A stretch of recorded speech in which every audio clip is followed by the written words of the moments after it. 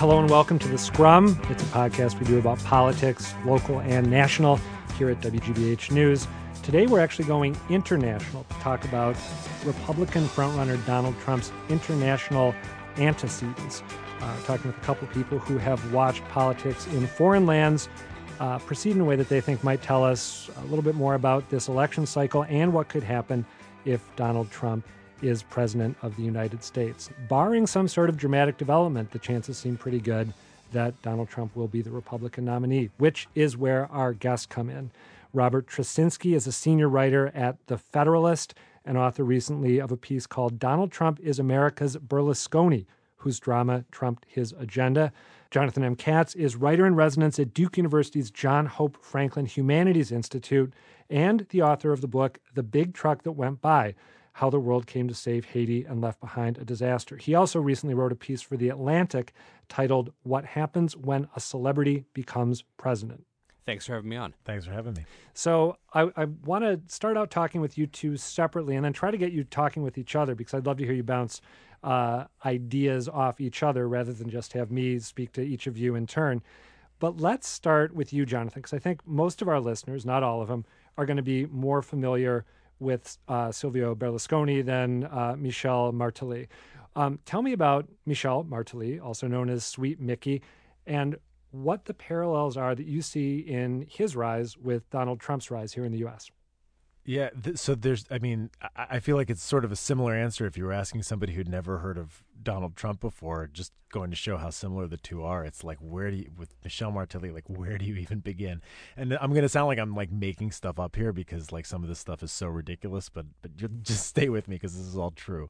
So Michel Martelly just finished being president of Haiti. He had a 5-year term that started in 2011, about a year after the major earthquake that hit there. And he is famous because before he became president, he was a singer. It's a kind of Haitian music called compa. He was a very popular guy at the annual carnival, the annual Mardi Gras. And this guy's shtick was that he would get up on stage and he would just do anything. He would say anything. He would insult anybody. He would strip naked. He would hump a drum set. Like 100% naked.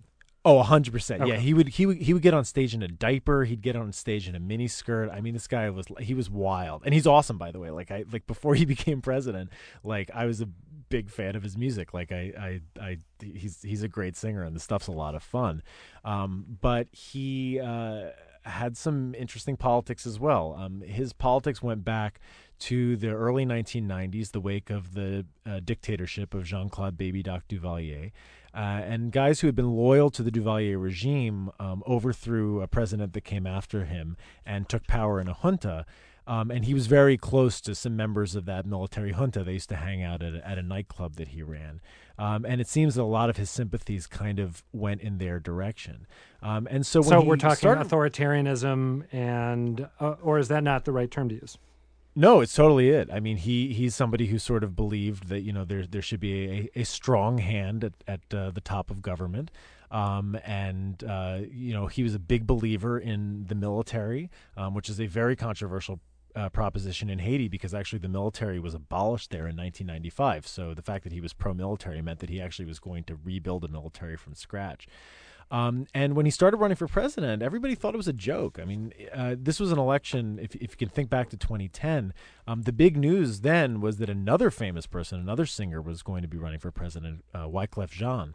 Right. And he... Formerly of the Fugees, as most of our listeners will know. Exactly, yeah. And so Wyclef was going to present his candidacy, which ultimately was rejected by electoral officials in Haiti. Long story short, he's not really Haitian. He was born in Haiti, but had grown up in the United States and didn't meet the residency or a bunch of other requirements. But at the beginning, when Sweet Mickey, as Michel Martelly was known, presented himself, we just thought like, oh, this is some kind of like crazy publicity stunt, and like this guy's never actually going to be president. But I found myself in a position that I think a lot of journalists have found themselves in with Donald Trump, where I was sort of covering Mickey at the beginning of his candidacy because it was like sort of a fun, interesting story, and there would be points along the way where like it wasn't like we figured that, nobody in the U.S. is really going to be that deeply interested in the minutia of Haitian politics. So what's a vehicle that we can use to make this story palatable to people overseas that's going to be interesting? And here's this crazy, wild, say-anything guy who is both very, very Haitian in a way that Wyclef was not, but also speaks great English. He had spent a lot of time living in Miami. So you ended up using him as the vehicle to get American readers interested in what was going on. Exactly. All right, let me interrupt you there, by the way. I'm sorry, because I know there's a lot more to the story, but I want to make sure that we get Robert in here. Robert, you may not need to offer the same primer as to the identity of Silvio Berlusconi that we just got about Sweet Mickey from Jonathan. Tell me a little bit about the similarities that you saw and that you argued were noteworthy in your piece for The Federalist between Silvio Berlusconi, among other things, the notorious convener of Bunga Bunga parties, telecommunications magnate. What do you see as key similarities between him and Donald Trump? Well, certainly it was his success as a businessman. He had owned a whole media empire, a chain of television stations. He had won a big case that allowed him to take individual TV stations, individual Italian cities, and consolidate them together into the first private national network. So he'd made this huge fortune in media, and he was very media savvy. He knew how to control the media, how to appeal to the media, and he was this colorful, larger than life personality, much in the same way. Well, we can debate whether Trump's larger or smaller than life in the wider perspective of things, but he was a colorful personality and had that kind of celebrity appeal. And I think that goes to a lot of the similarities between them. And I think you also are going to see that in terms of the cautionary tale in my mind is how that influenced how he governed. Because when he governed, it really ended up being all about him all of the time. It ended up being about his various corruption scandals, his various business interests, and how they were connecting to what he was doing as president, and of course about his somewhat extravagant personal life, including the you mentioned the Bunga Bunga parties, these sort of orgies, the dancing girls and wine and everything that he would have going on at his big estates. And that goes to Donald Trump having a certain record in that regard, and boasting about his prowess with the women. As improbable as it seems, with Donald Trump at the age he is, Berlusconi was about the same age too, and it didn't seem to slow him down. So it was this idea of somebody coming up on the basis of the big personality and the celebrity and the claiming the business success, as opposed to coming up through the normal channels of a politician, of having policy ideas or having built, a party organization and that sort of thing. Jonathan, did Sweet Mickey come up through any sort of standard political channels, as unusual a figure as he was, or was he also this sort of brand created 100% from scratch, politically speaking? I mean, he was definitely a brand created 100% from scratch, and he's definitely somebody who is part of what seems like a global trend, where thanks to technology and taste and a whole other mix of things, celebrities, people who are just famous or at a certain point famous for being famous, are able to do very well in taking advantage of democracies because they've got this huge name recognition and people come out to vote for them. The thing that's a little different about Haiti than a lot of these other situations is that the political system there is so corroded over just decades of foreign interference and the replacement of functions of the state by non-governmental organizations and aid groups and stuff like that it's not like there was like a big political apparatus for a lot of other people to rise up out of either, but there were definitely a lot of much more traditional candidates who had ties to the sitting government, who had experience in governments before. His big opponent in the final runoff that he won to win the election in 2011 was a former first lady, which we also know is a path to power in the United States as well. So, he was definitely a complete outsider, and a lot like Donald Trump, he took advantage of the fact that he could say, I'm not a politician. I'm rich, so nobody's going to be able to buy me off. This is something that his fans would talk about all the time when he was running for president. He could say, look, I'll say the things that other people won't. I'll cuss. I'll be dirty. I will talk like you. I will be like you. And together we're going to rise up, and through my huge outsized personality, we're going to completely transform this country because these other people, they don't. It was the exact. It was really the exact same thing as Donald Trump. Robert, go ahead. Yes. The interesting thing about Berlusconi is he also came up at a point where the sort of center-right, the Italian center-right, had been sort of emaciated or decimated by corruption scandals. And so a lot of the traditional politicians on the center-right had been tainted by this scandal, and he came in as the savior of the center-right in Italy, and again, campaigning against a corrupt system. And you can see the overtones in the way Donald Trump makes that same appeal that, all these politicians have been bought. I've bought them, I should know. And makes out that there's this corrupt establishment and he's coming from outside it and he's got to be completely different. All right. I want to ask each of you to talk about the impact of these individuals governing their respective countries. Jonathan, remind me, how long did Sweet Mickey end up serving as president? He served a full 5-year term and just stepped down amid riots into a complete power vacuum on the 7th of February, very recently. So you're saying that he didn't have a good net effect on the country? Oh, no. I don't think anybody would argue that. And maybe Mickey would. His rule was extremely, extremely problematic. A lot of the things that he promised to do, I guess he did. I mean, he said, I'm going to be, this big guy. I'm going to be this big voice. I'm not going to take anything from, any crap from other politicians. But what ended up happening was, in practice, what that meant was that there was complete gridlock in the government. The president and the parliament didn't work together at all. And so he just allowed parliament to dissolve and started ruling by decree. He didn't hold a single election.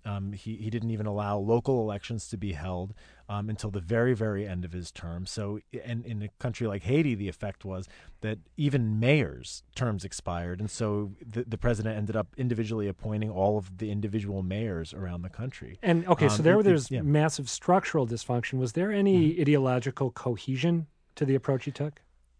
Not really.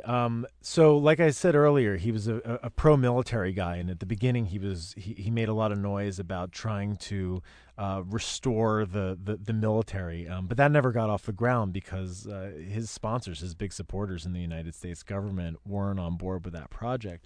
One of the interesting things, and I think that this might be a key to the way that Donald Trump could govern if that were to come to pass, and it sounds like I think it's very similar in the case with Berlusconi, is that it really just was all about Martelly. So like one example is that when he was running for president in late 2010, early 2011, one of the major issues was an ongoing cholera epidemic in Haiti that was brought to Haiti by United Nations peacekeepers. And even at a point where this was a controversial proposition everywhere else, now everybody accepts it, including every scientist and researcher who looks into it. But Martelly was, saying at that time, when I come to power, we're going to get rid of the UN, we're going to get rid of the peacekeepers, we're going to make them pay for what they've done, which was a very popular position in Haiti and still is. But once he got into power, he made a calculation, which was that without the UN peacekeepers in place, he was going to be more vulnerable. And there was no way that he was actually going to be able to reconstruct this military on any kind of realistic time scale. So he covered himself. He ended up just... he covered himself. He completely backed off that pledge. Robert, in any given go ahead. situation... I'm sorry, go ahead. No, finish up. Sorry, I don't mean finish up, giving the full measure of Sweet Mickey, but finish your point. I didn't let you make. No, all I was saying was that in any given situation, if the choice was what's good for Mickey or what's good for Haiti, the choice was always what's good for Mickey. Robert, what about, and again, I think there's a little more familiarity with Berlusconi. You talked about some of the scandals that marked his time in office. He was the longest serving Italian prime minister after World War II, correct? Yes, that's by Italian standards, where they tend to have governments that come in and out. It's very much this chaotic parliamentary system where you have a lot of factional parties and governments. The coalitions that they form to have a prime minister, they don't tend to last very long. But yeah, he did last the longest anybody after World War II in several different several different stages. He was in and he was out, and he was in and he was out. What I find interesting is I think it was in 2001, he campaigned on something he called the contract with the Italians, which was very much deliberately modeled on the contract with America that Republicans had had in the United States. And if you look at the things that are in the contract with the Italians, it would not be considered a terribly right-wing agenda by American standards. It is it's more so by Italian standards. But it included things like getting tough on crime and cutting taxes. And the interesting thing is none of those things he actually ended up doing. The only thing I think, the only promise he kept was to protect the pension levels being paid to people who are getting government pensions. So it was more of it's like somebody promising he's going to keep Social Security payments where they are, and he kept that. But all the stuff about cutting taxes, anything about lower government, less regulation, any of the reforms that he promised, none of those materialized. And one of the major reasons they never materialized is that he was always embroiled in scandal. He was always embroiled in these, the Bunga Bunga Party reports and being dragged through the courts in various ways. So given that there were those distractions, did he make an effort to implement the changes he'd promised, and was he rebuffed, or did he just sort of let it go? He made an effort, but it was the sort of thing where it's hard to tell where the extent to which he made an effort that he himself then distracted from, right? Versus making an effort having it be a failure. And I think part of the lesson here is when you have somebody who campaigns more on a personality than on an agenda for which there's wide support. If his base of support is I'm this great personality and just by sheer force of my personality I'm going to get things done, you tend not to have in place the actual ideological coalition, the support from other politicians, all the things that are going to actually be required to achieve any of that. Robert Trzynski, let me challenge you a little bit on that. And by the way, feel free to hop in at any point, Jonathan. My sense with Trump is that, well, there isn't a well-developed agenda, or I shouldn't say, there aren't perhaps well-developed policy proposals, but I feel like there actually is a very cohesive agenda. It's this combination of anti-globalism and opposition to what is described as a corrupt political establishment that's beholden to big donors. Both those points, by the way, it's very interesting to note. I think Bernie Sanders is actually sort of in agreement with Trump on. I shouldn't say sort of fully in agreement with Trump. And then you have the nativism and the xenophobia, the promise to keep out new Muslim immigrants from the United States, the suggestion that we are going to have to do things that we have never considered doing before in order to make America safe and strong again. Doesn't that constitute something of a coherent agenda, even if we find it objectionable? I'd say there's something of a coherent worldview in this idea. Okay. The only problem with America is those darn foreigners. That's the Chinese and the Mexicans and the Muslims or whatever who are coming to who are and all these people who are we've negotiating bad deals with them. But I think actually the actual unstated coherent idea behind Trump's campaign is this idea that his chief thing is he's a deal maker. So it's this idea that Yes. The government would work just fine if you just had a competent person who could make good deals, and no fundamental structural reforms, no real change in the system is required. I think that's a great parallel to Italy because we're seeing now in Italy that they had this whole across Europe they had this whole structure, especially in the southern European countries, of a lot of government spending, a lot of very generous government pensions that ultimately was supported by a lot of borrowing that couldn't continue. So that's why we have this whole Euro crisis. Some fundamental structural reforms were required in the past 10, 15 years in order to avoid the problems that they're having right now. And instead of doing that, you had a guy who just said, vote for me because I'm the most interesting and exciting guy. I have this forceful personality. I said the same thing with Trump, that the structural reforms that might be needed to. Great example. He was asked, "How are you going to save Social Security?" He said, "Well, I'm gonna go after the Chinese. They're eating our lunch. I'm gonna put these tariffs on the Chinese, and there'll be so many jobs coming back to America. Social Security won't be a problem." And there's no way in which the numbers of the economics make sense in any of that. But it's this idea the whole system doesn't require any real reforms. It just requires one guy, the right guy in power who'd be competent and who'd drive good bargains, and then everything would be fixed. Jonathan Katz, you want to hop in here? Yeah, it's kind of funny and ironic and scary and terrible because it's just this inherent contradiction in the heart of democracy that could destroy liberal democracy itself, where because you have somebody come to power because there's a large enough percentage of the population that believes what they say when they say, through my sheer force of will, through my sheer individual greatness, I am going to just make all of these problems in your life go away, and I'm going to make everything better. Just give me all the power. All the power then becomes invested in that person, and then it becomes very, very difficult in a democratic system for it to be taken away again. And you see it happen in a lot of different places in the world.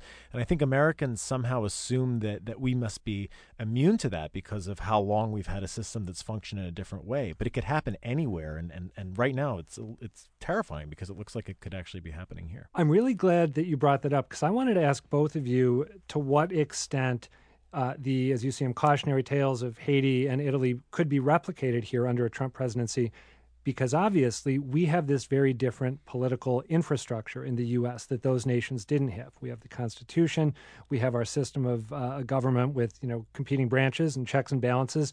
So wouldn't those, presumably, in the event that Donald Trump became president of the United States, wouldn't those guard against the sort of rapid deterioration that you were talking about, Jonathan? I would hope so, but I don't think so. I don't think that there's any guarantee. I mean, there's been institutional rot in the United States as well. I mean, look at what's happening right now with the branches of government, right? I mean, you have a Congress that is basically being held hostage by a small but very vocal and very influential number of people who are willing to destroy their own party's leadership in order to ensure that basically no action is taken.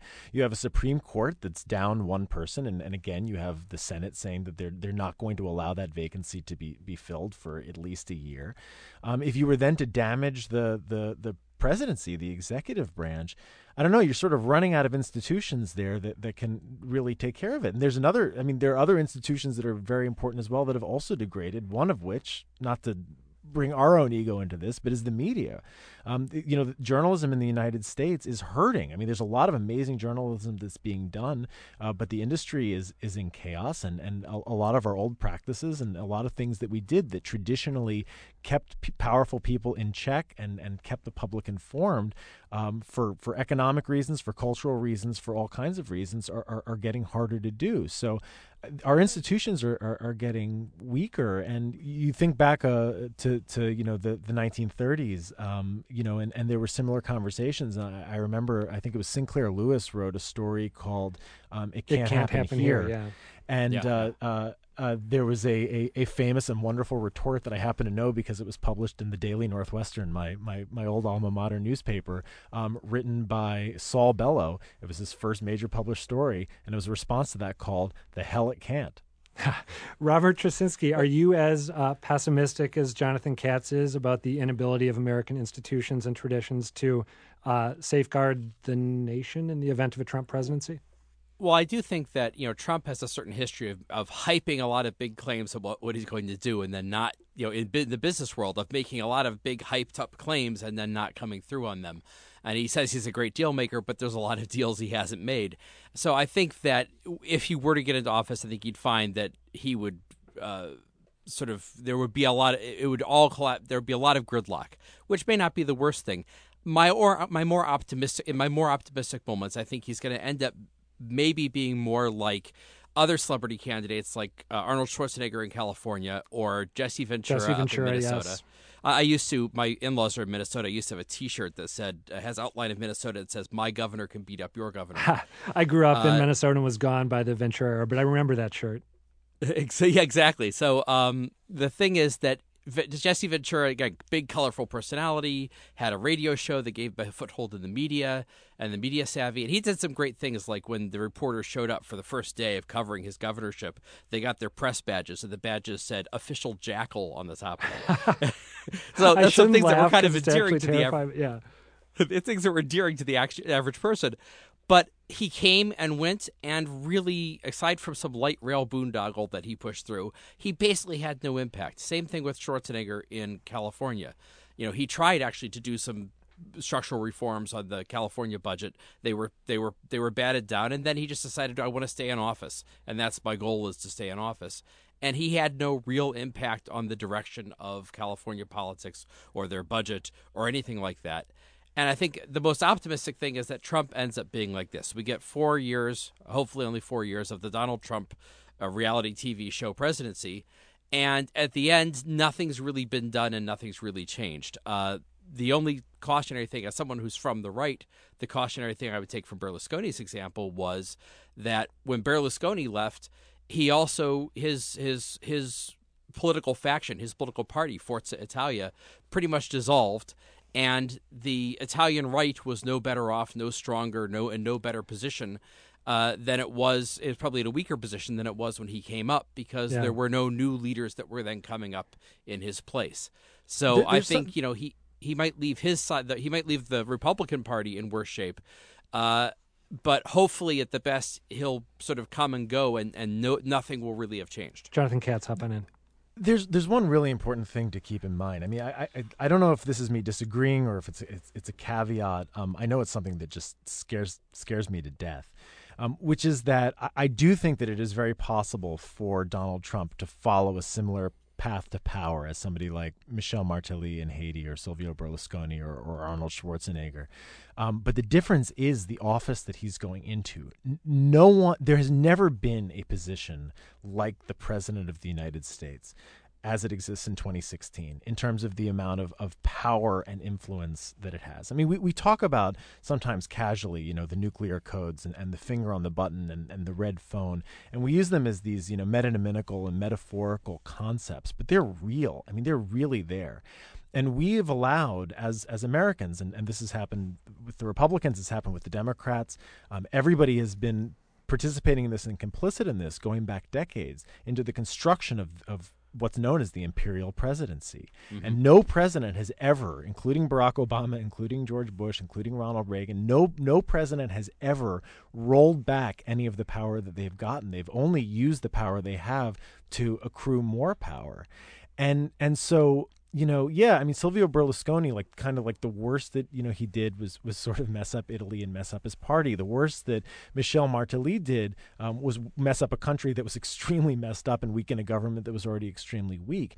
If Donald Trump comes to power, if he's sitting in the White House with his finger literally potentially on the button, what could happen? He could actually kill all of us. I mean, that's an actual thing that could happen. It's a power that he has. He'll have the power to surveil all of us. He'll have the power over the CIA and the FBI and the U.S. military. That is a level of power that, despite the fact that we have seen antecedents in other parts of the world, that has never been put in the hands of anybody like that before. And I hope it goes well if that's what happens, but we just don't know where that could lead. But the ultimate irony in terms of making a comparison between Donald Trump and Michel Martelly is that the main reason that Michel Martelly was able to come into power was that in an extremely problematic election where the initial results showed that he actually should have been eliminated, a representative of the United States government came to Haiti personally to make sure he was put back into the race, and that person was the Secretary of State of the United States, Hillary Rodham Clinton. Robert Traczynski, can you say anything to cheer me up after that downer of an observation, or set of observations? No, I agree with. I'm sort of for Trump alarmism in the general sense. I think that unlike the Italian political system, which has always been very chaotic, or Haitian system, which is even more a position of coming from a normal state of chaos, I think we have a lot more to lose here. In terms of having a functioning political system and having a system with at least some degree of checks and balances still left. I agree with the idea that the presidency has been made way too powerful.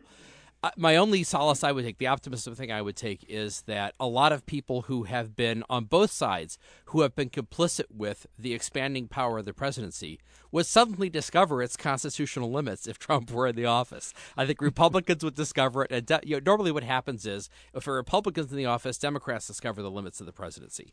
If a Democrat's in office, Republicans discover the limits of the presidency. My hope that, again, trying to find the silver lining here, is if Trump were in office, both Republicans and Democrats would have some incentive to both find the limits of the presidency and try to reassert that and hem him in, which might actually end up being a good thing as far as that goes. All right, we got to end there on that big picture, forward-looking, glass half full take. Robert Traczynski, senior writer at The Federalist, thank you very much for taking the time to talk with us. My pleasure. And Jonathan M. Katz, writer-in-residence at Duke University's John Hope Franklin Humanities Institute and author of the book, The Big Truck That Went By, How the World Came to Save Haiti and Left Behind a Disaster. Many thanks to you as well. Thank you.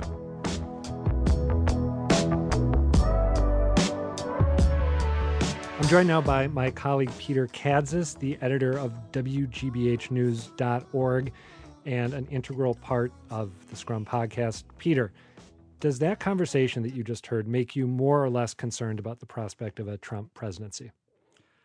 I have to say, by the end of it, I was more concerned than I have been for a while. And I guess I'd say I am pretty concerned. I mean, I was in Italy this summer, and every opportunity I had, I tried to engage people in talking about Berlusconi. And I wondered whether I'd have any success because how many people, I have no Italian. I can say prego, that's about it. Doppio, my other piece of Italian. But I found that anyone I asked was very interested in talking about Berlusconi. I found a good number of people who liked him. I had a fascinating conversation in Florence with two guys, cousins, who were in a family-owned leather and jewelry business. It had been in the family for 140 years. They were fiercely in favor of Berlusconi. They thought he was a crook. They thought he was a charlatan, but he was their crook. He was their charlatan. I mean, Italian politics are a circus compared to American politics.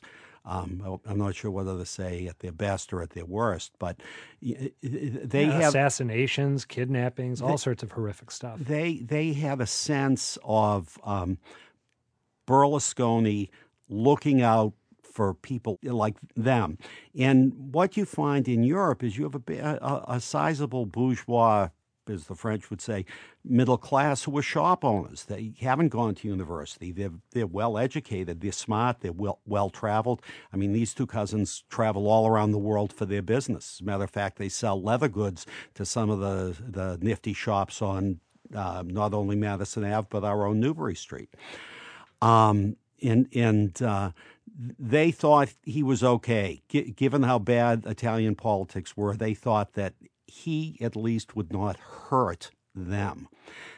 Interesting, later in my visit, I was talking to a middle-aged, upper-middle-class Italian matron. We were at a beach cafe. She had her family with them. Sounds like a Fellini movie. Well, I had this picture. Everyone's sunning themselves on Mussolini towels or something.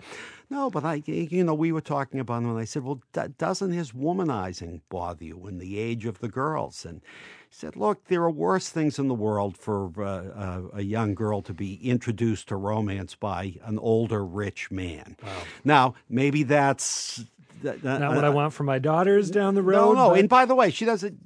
She wasn't saying he was a great guy. She was just a little more worldly about it. Right.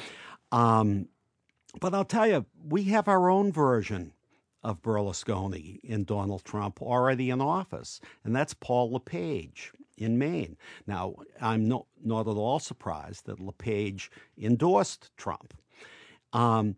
The difference is LePage, who is a problematic character. I mean, many of our listeners may remember, his latest outrage, there are so many, was when he was reflecting on Maine's serious heroin problem, which is very true.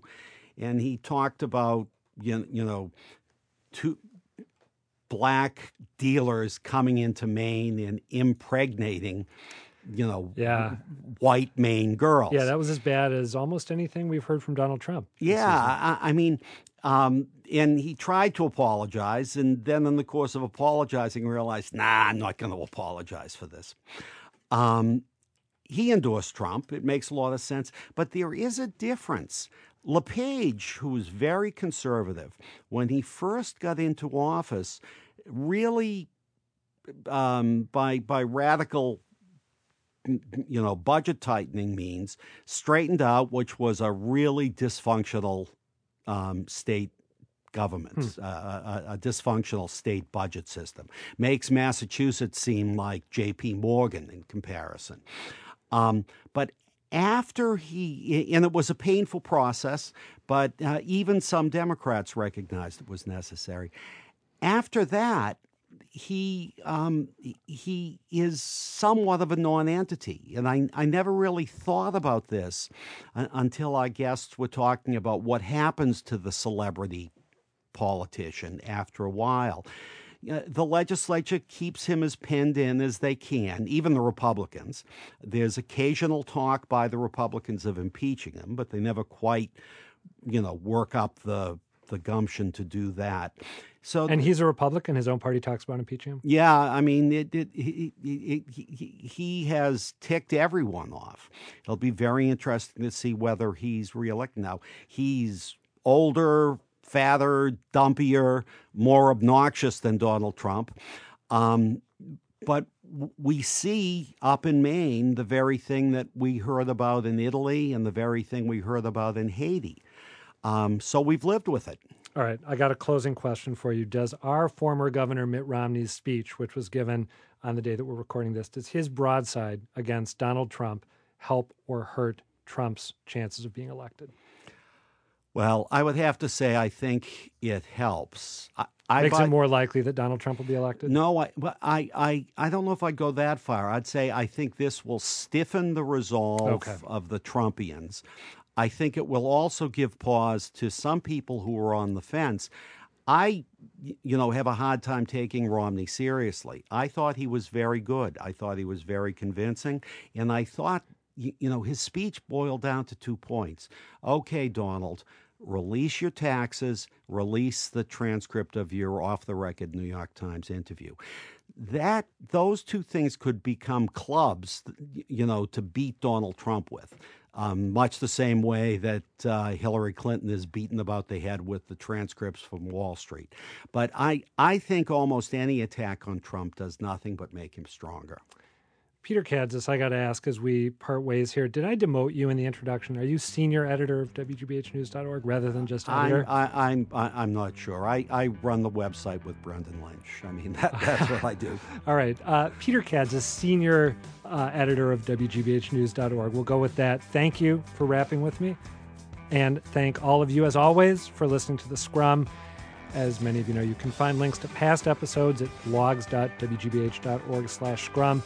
We also have some links to podcatchers such as Stitcher and SoundCloud. Feel free, if you listen to us on iTunes, to subscribe and to leave a review, hopefully if you're impressed by what you've heard. We also always welcome comments, questions, suggestions, dissension at scrum@wgbh.org. You can email us. Our producer today was Amanda McGowan. The Scrum is a production of WGBH News.